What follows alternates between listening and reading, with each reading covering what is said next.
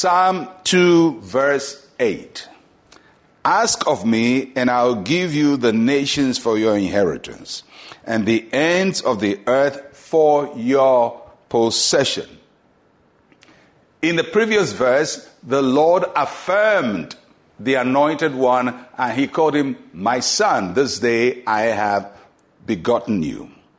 The significance of God calling this person my son is that now the person now has a relationship with God and has access to God's inheritance. A son inherits from his father, so the king inherits the kingdom from the Lord.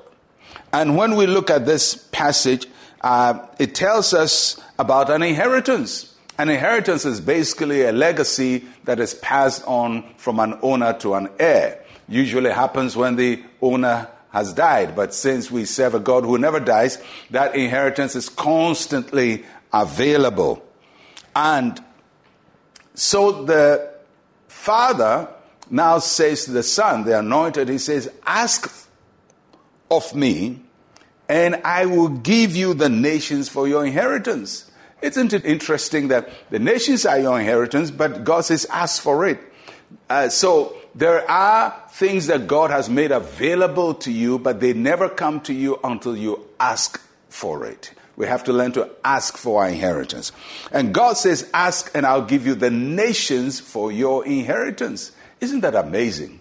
Because we started this psalm looking at the nations raging. Why do the nations rage? The nations are upset because God is choosing somebody to anoint him.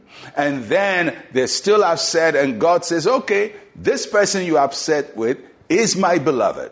And now he speaks to his beloved and says, the same nations which were against you, ask of me, and I'll give them to you as your inheritance. That is God's way of dealing with our enemies.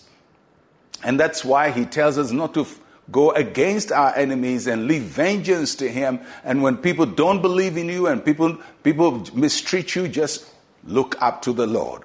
Because there will come a time God is going to say, if you want them, I will give them to you. If you want them, I will give them to you. Now, when God says, ask for me for the nations, for your inheritance, it means what they have, their strength, their power, the authority is going to be given to the king. God is going to give him power over those who opposed him. And then he goes ahead to say, not only what the nations have, but the ends of the earth for your possession. In other words, God is able to give you far more than what people rose up against.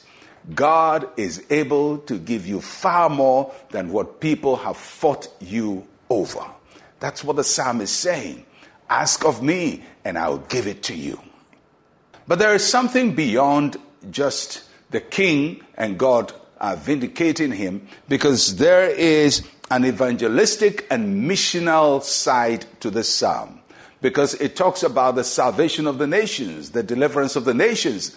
And so when we ask God for the nations, we pray for nations, we pray for people. And as for their salvation, God will give them to us. In other words, God will deliver those nations because we pray for them. And that's one of the reasons why Christians must not just pray for themselves and their needs, but they must pray for the nation they live in, but they must pray for other nations. And pray for, if you're an African, pray for all African nations. And then pray for Asia, and pray for UK and Europe, and pray for America, and pray for other parts of the world. Pray for the islands of the sea. Because God says, if you ask me for these nations, I will bring them to you as an inheritance.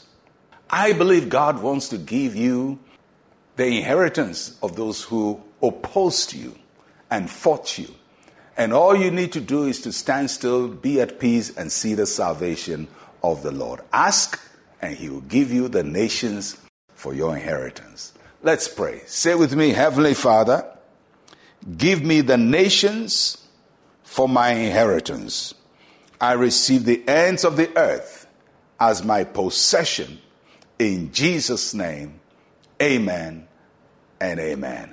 It's all yours. Take it in Jesus' name. I'm Pastor Mensa Otabil. Shalom, peace, and and life to you.